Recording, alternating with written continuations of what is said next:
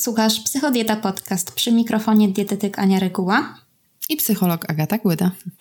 Dzisiaj porozmawiamy sobie o świątecznym szale.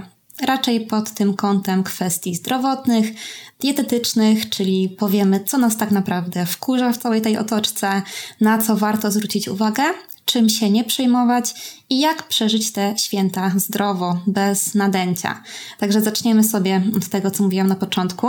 No i my z Agatą pracujemy generalnie w mediach społecznościowych, więc treści tak naprawdę docierają do nas codziennie w dużej ilości, zarówno te, które my widzimy, jak i te, które podsyłają nam obserwatorzy.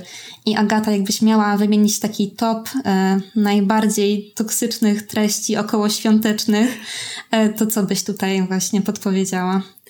No myślę, że u mnie na pierwszym miejscu plasuje się już nawet nie temat stricte dotyczący całych świąt, ale tych przygotowań do świąt. I nie chodzi mi tutaj o, nadmiar przepisów na świąteczne potrawy, tylko chodzi mi o to, że musimy przygotować siebie i swoje ciało na świąteczne obiadanie. I taki przekaz zauważyłam, że teraz schudnij przed świętami, wykorzystaj ten czas, żeby stracić te parę kilogramów, żebyś święta bezkarnie mogła jeść bez wyrzutów sumienia. I pozornie wydawałoby się, że no co w tym złego, prawda? Przecież chodzi o to, żeby nie przytyć w święta, ale ten przekaz jest moim zdaniem bardzo szkodliwy, bo po pierwsze wzbudza on takie poczucie, że my musimy zasługiwać na jedzenie, co jest nieprawdą, bo my zawsze zasługujemy na jedzenie. Nie jesteśmy psem, który jak ładnie wykona jakieś ćwiczenia, to sobie może zjeść przysmaczek, czy też nie będziemy się karać ćwiczeniami. Mamy prawo do jedzenia zawsze, niezależnie od tego, jaką mamy wagę i jaką mamy sprawność fizyczną. Więc takie zasługiwanie w święta tym, że sobie te parę kilogramów zbiję, i w ogóle obsesja na punkcie masy ciała i monitorowania tych parametrów w święta, no strasznie mnie złości. Naprawdę jest to wkurzające, jest to cios poniżej pasa, żeby taki przekaz kierować do ludzi. Zgadzam się, a ludzie są niestety na to bardzo mocno podatni, no bo umówmy się, że jakby przy tym świątecznym stole tak naprawdę wyrzuty sumienia pojawiają się jeszcze przed kolacją wigilijną. Pojawiają się już z samego rana, w dzień Wigilii, kiedy stwierdzamy, że być może lepiej będzie na przykład, pościć cały dzień.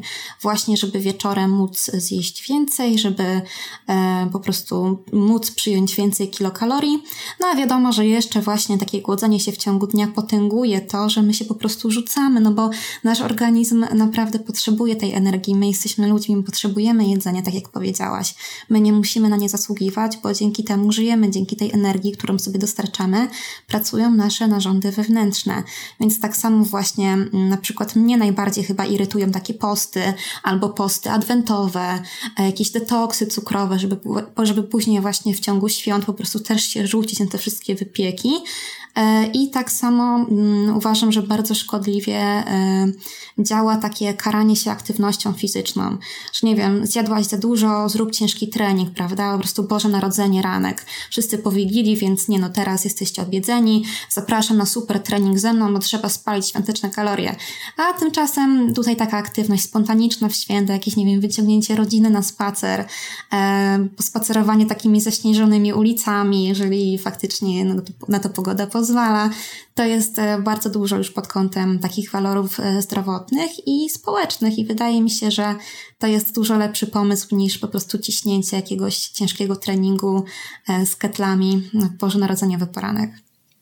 Tak naprawdę dwie ważne rzeczy wymieniłaś i jeszcze nawiązując do tej pierwszej, o której mówiłaś, czyli do poszczenia, to na pewno dla części osób będzie to też element tradycji, bo u mnie na przykład w domu zawsze tak było, że się nic faktycznie nie jadło, czy ograniczało to jedzenie do kolacji wigilijnej, ale wydaje mi się, że my w rodzinie już dawno odkryliśmy, że to jest w ogóle bez sensu i tak stopniowo też odchodziliśmy od tej tradycji. Natomiast to jest też bez sensu z punktu psychologii i fizjologii naszego funkcjonowania, dlatego że tak naprawdę restrykcja powoduje objadanie na zasadzie takiego wahadła i to może nawet się wydarzyć w ciągu tych 12 godzin czy 24 godzin. I tak naprawdę odmawiając sobie, wiele osób myśli, bilans się będzie zgadzać, bo potem zjem i wyjdzie mi 1800 kalorii na przykład. Ale prawdopodobieństwo przejedzenia rośnie. Czyli jeżeli się głodzimy, to tak naprawdę mamy ochotę rzucić się na jedzenie, ponieważ fizjologicznie hormon głodu, grelina nam rośnie i tak naprawdę jemy szybciej, łapczywiej i być może zjemy więcej niż gdybyśmy podeszli do kolacji już po jakimś posiłku, gdzie do południa też jedlibyśmy regularnie, nie próbując oszczędzać tych kalorii, bo tak naprawdę to nie działa tak jak z paliwem w samochodzie, bo człowiek jest zbyt złożoną istotą i tutaj dużo więcej rzeczy wchodzi w grę i nie da się tak oszukać w pewnym sensie siebie, prawda? I karanie się ćwiczeniami oczywiście też jest błędnym założeniem, ale jak mówiłyśmy w podcaście z Piotrkiem, to z aktywnością fizyczną można mieć tak samo złą relację jak właśnie z jedzeniem, więc to pod tym kątem też jest bardzo częste. Nie mówiąc już o tym, że też ćwiczenia po spożyciu dużej ilości jedzenia to jest w ogóle bardzo nieciałożyczliwe zachowanie i po prostu niezdrowe dla naszego organizmu. Oj, zdecydowanie, ale powiem Ci, że też ja uważam, że jest dużo więcej takich wartościowych tradycji, które też warto jakoś tak pielęgnować. I tak myślę właśnie z perspektywy i diety, i takiego zdrowia psychicznego, że dużo lepiej będzie nam podejść do tego stołu wigilijnego, jeżeli my potraktujemy tą kolację jako kolację, czyli zjemy pełnowartościowe śniadanie, zjemy sobie jakiś lekki obiad i wtedy faktycznie będzie nam lepiej utrzymać w ryzach chociażby to spożycie objętościowe tego jedzenia, bo nie będziemy traktować tego jako właśnie nadrabianie całego dnia, tylko po prostu jeden z posiłków, a co też jest bardzo istotne, no to pamiętajcie, że my nie musimy wszystkiego zjeść w kolację wigilijną, że na drugi dzień te potrawy zazwyczaj zostają, więc możecie sobie coś właśnie odłożyć na dzień kolejny. To też nie jest tak, że my naprawdę musimy spróbować absolutnie wszystkiego, bo tylko w Wigilię ma to jakąś taką moc. Oczywiście tutaj dochodzą różne kwestie sentymentalne, prawda? Jest to taki dosyć szczególny czas, no ale też tutaj warto wspomnieć, że właśnie święta to są 2-3 dni i nawet jeżeli czegoś nie skosztujemy właśnie 24 grudnia wieczorem, to zawsze możemy sobie to odgrzać prawdopodobnie 25. Dokładnie. A powiedz, Ania, co sądzisz o tych szkodliwych przekazach, które płyną ze strony wielu specjalistów, które brzmią mniej więcej tak: nie pozwól na to, żeby 3 dni świąt zrujnowały twoją dietę, twoje efekty. Jak ty to odbierasz?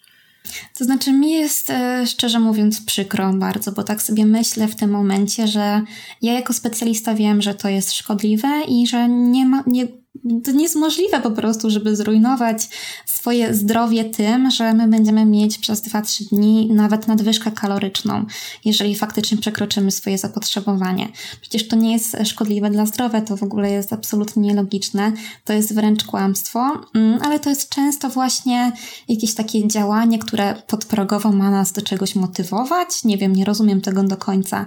Ma chyba jeszcze budować autorytet właśnie tej osoby. Tak mam wrażenie, że to właśnie pod tym kątem marketingowym ma większe znaczenie. Natomiast myślę, że takie teksty były aktualne w roku 2015, kiedy jeszcze nasza świadomość żywieniowa faktycznie raczkowała.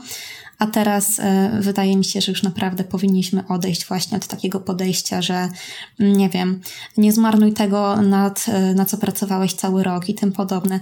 To jest naprawdę bardzo szkodliwe właśnie dla tych najmłodszych odbiorców. Oni nie umieją bardzo często filtrować tych treści i naprawdę cała masa osób, zwłaszcza w przypadku kont, które mają duże zasięgi, no to właśnie będą po prostu wierzyć tym osobom, no bo dlaczego nie, prawda? Ja też często mówię o tym, żeby filtrować te treści, żeby starać się rozdzielać je na rzetelne i nie, ale tak naprawdę przeciętny Kowalski nie jest w stanie tego zrobić, bo on naprawdę nie jest specjalistą do spraw odżywiania i faktycznie uwierzy w to, co słyszy od lat. Tak. I z jednej strony to, co mówisz, że my mamy świadomość żywieniową, ale tak jak też mówisz, jednak nie wszyscy mamy i wydaje mi się, że bardzo dużo osób jest podatnych, a osoby w procesie odchudzania są bardzo bezbronne i podatne na takie komunikaty, bo one się zwyczajnie boją, że faktycznie mogą zmarnować te swoje efekty, bo oni bardzo często nie znają niczego pomiędzy jedzenie, obiadanie się i tycie, a bycie na ścisłej diecie i trzymanie się planu na 100%. I faktycznie ludzie bardzo często myślą, że 3 dni świąt to będzie powrót do tego wszystkiego, co było.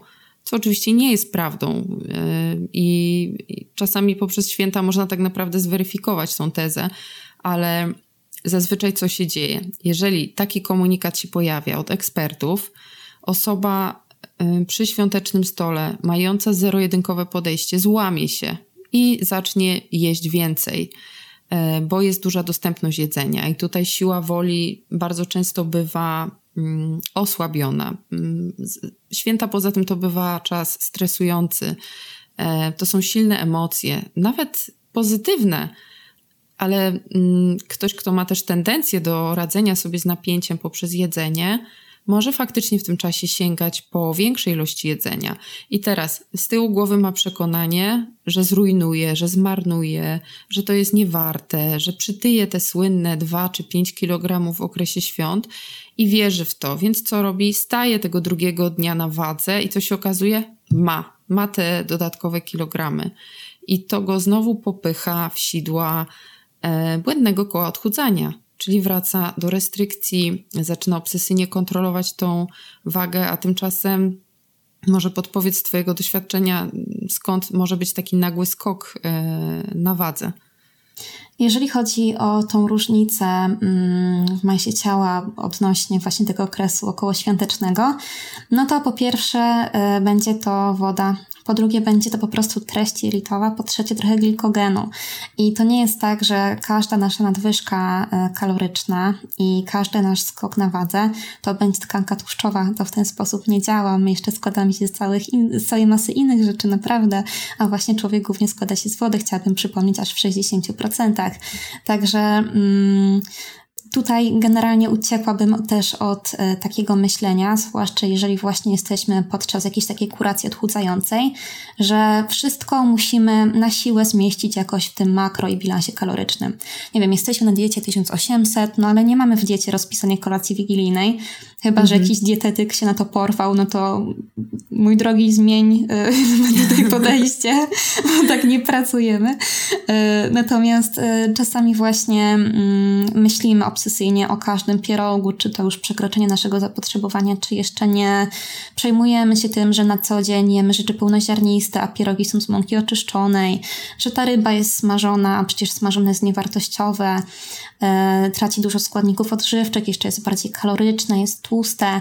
Generalnie ja na co dzień też zachęcam do tego, żeby jeść jak najbardziej zdrowo. Oczywiście nie mówimy tutaj o takim podejściu zero-jedynkowym, tylko bardziej właśnie w stronę tej zasady 80-20, czyli o tym takim zdrowym balansie. Natomiast pamiętajmy, że jeżeli na przykład zdarzy się tak, że nasza teściowa czy nasza mama przygotowuje święta i my albo przyjeżdżamy na gotowe, albo po prostu nie chcemy się wtrącać w jakieś uzdrawianie świątecznych potraw, to, że my raz w roku zjemy sobie rybę smażoną, czy zjemy kawałek sernika z cukrem, to naprawdę nie wpłynie negatywnie na nasze zdrowie w ciągu 2 dni, absolutnie.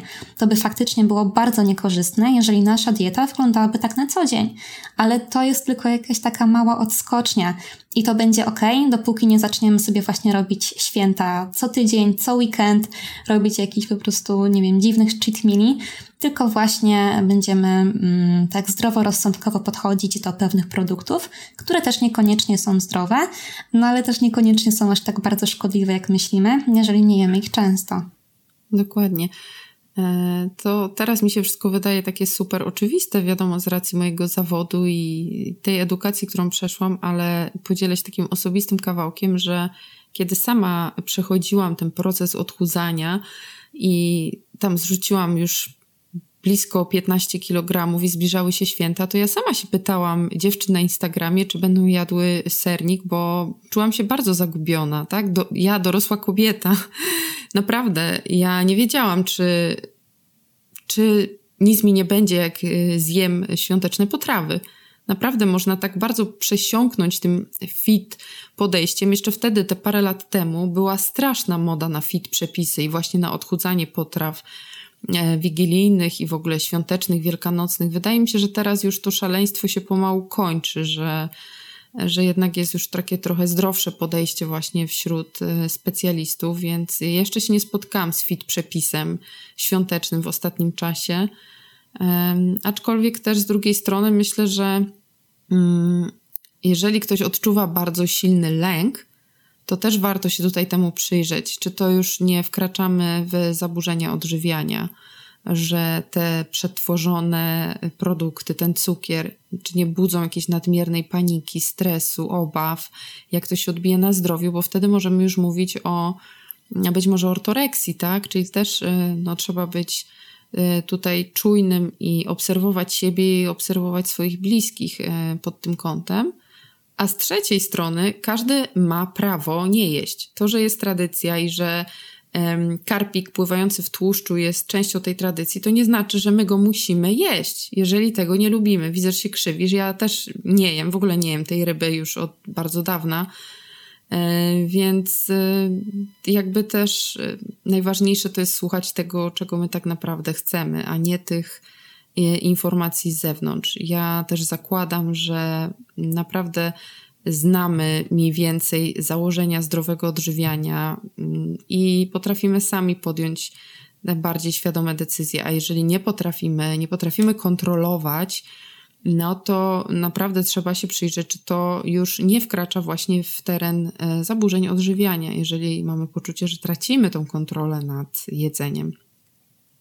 Tak, i powiem Ci, że też kilka lat temu ta edukacja żywieniowa w kontekście takiego zdroworozsądkowego podejścia tak naprawdę nie istniała, więc ciężko się dziwić, że Ty też byłaś w tym wszystkim zagubiona. Teraz na szczęście już poszliśmy o wiele do przodu i ta dietetyka i ta psychodietetyka tak naprawdę rozkwita na przestrzeni ostatnich 2-3 lat, także to są totalnie nowe wiadomości, ale tak jak mówisz, wiele osób może jeszcze trwać właśnie w tych takich starych przekonaniach, które możemy często spotkać w telewizji śniadaniowej, w radiu, jak jedziemy do pracy i tak dalej. Także jesteśmy tak bodźcowani różnego rodzaju informacjami, często bardzo sprzecznymi ze sobą, że ciężko jest właśnie stwierdzić, która wersja tutaj jest poprawna.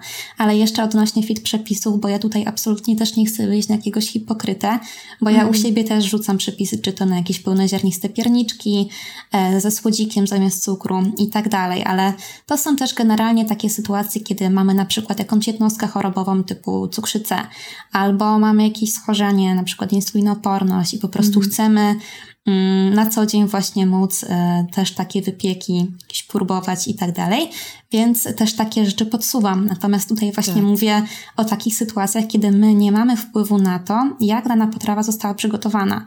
I jeżeli właśnie ten lęk przed tym, że my nie mamy kontroli nad tym, czy to zostało usmażone, w jakiej ilości tłuszczu, czy panierka jest pełnoziarnista, czy nie, no to tutaj już, tak jak mówisz, to są wskazania do tego, żeby się zastanowić, czy faktycznie to jest jeszcze zdrowe podejście, czy już troszeczkę przesadzamy.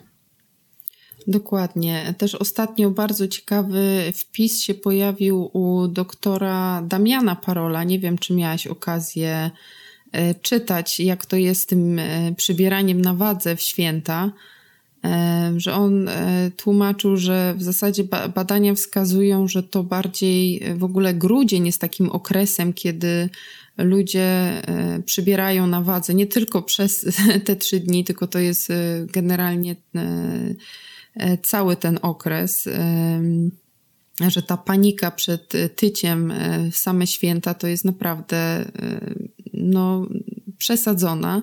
I też tam w komentarzach dr Januszewicz pisała, że ten okres w ogóle zimowy, kiedy brakuje nam słońca, kiedy generalnie też organizm w tym czasie raczej nastawia się zimowym na gromadzenie tkanki tłuszczowej, no to ja też myślę, że to jest poniekąd naturalny proces, a na wiosnę w naturalny sposób tej tkanki tłuszczowej organizm się pozbywa, tak? Kiedy też ta dieta wygląda inaczej i naprawdę trzeba sobie też dać trochę takiego luzu i przyzwolenia, że człowiek podkreślę to po raz kolejny, nie jest samochodem i nie będzie zawsze miał masy takiej samej. Ona będzie się wahała w jakimś zakresie i to jest zupełnie normalne. Dlatego nie ma sensu się też obsesyjnie trzymać tej jednej liczby, bo zakres naszej wagi chronionej to jest tam bodajże plus minus 7 kg i te zmiany mają prawo się zadziać w ciągu roku i to jest wszystko okej, tak? Nie dzieje się nic strasznego i nie powinien być to też powód do paniki, że tak się dzieje. Oczywiście są różne okresy w roku, no i umówmy się, że grudzień często traktujemy jako taki czas, że byle do świąt, a później właśnie Nowy Rok. Faktycznie wszystko od tego 1 stycznia, postanowienia, cała ta otoczka i tak dalej. Także często też w grudniu przestawiamy się na taki tryb troszeczkę wegetacji i faktycznie oczekiwania. Natomiast no też pamiętajmy o tym tutaj już tak na podsumowanie. Wydaje mi się, że wyczerpałyśmy dosyć mocno ten temat.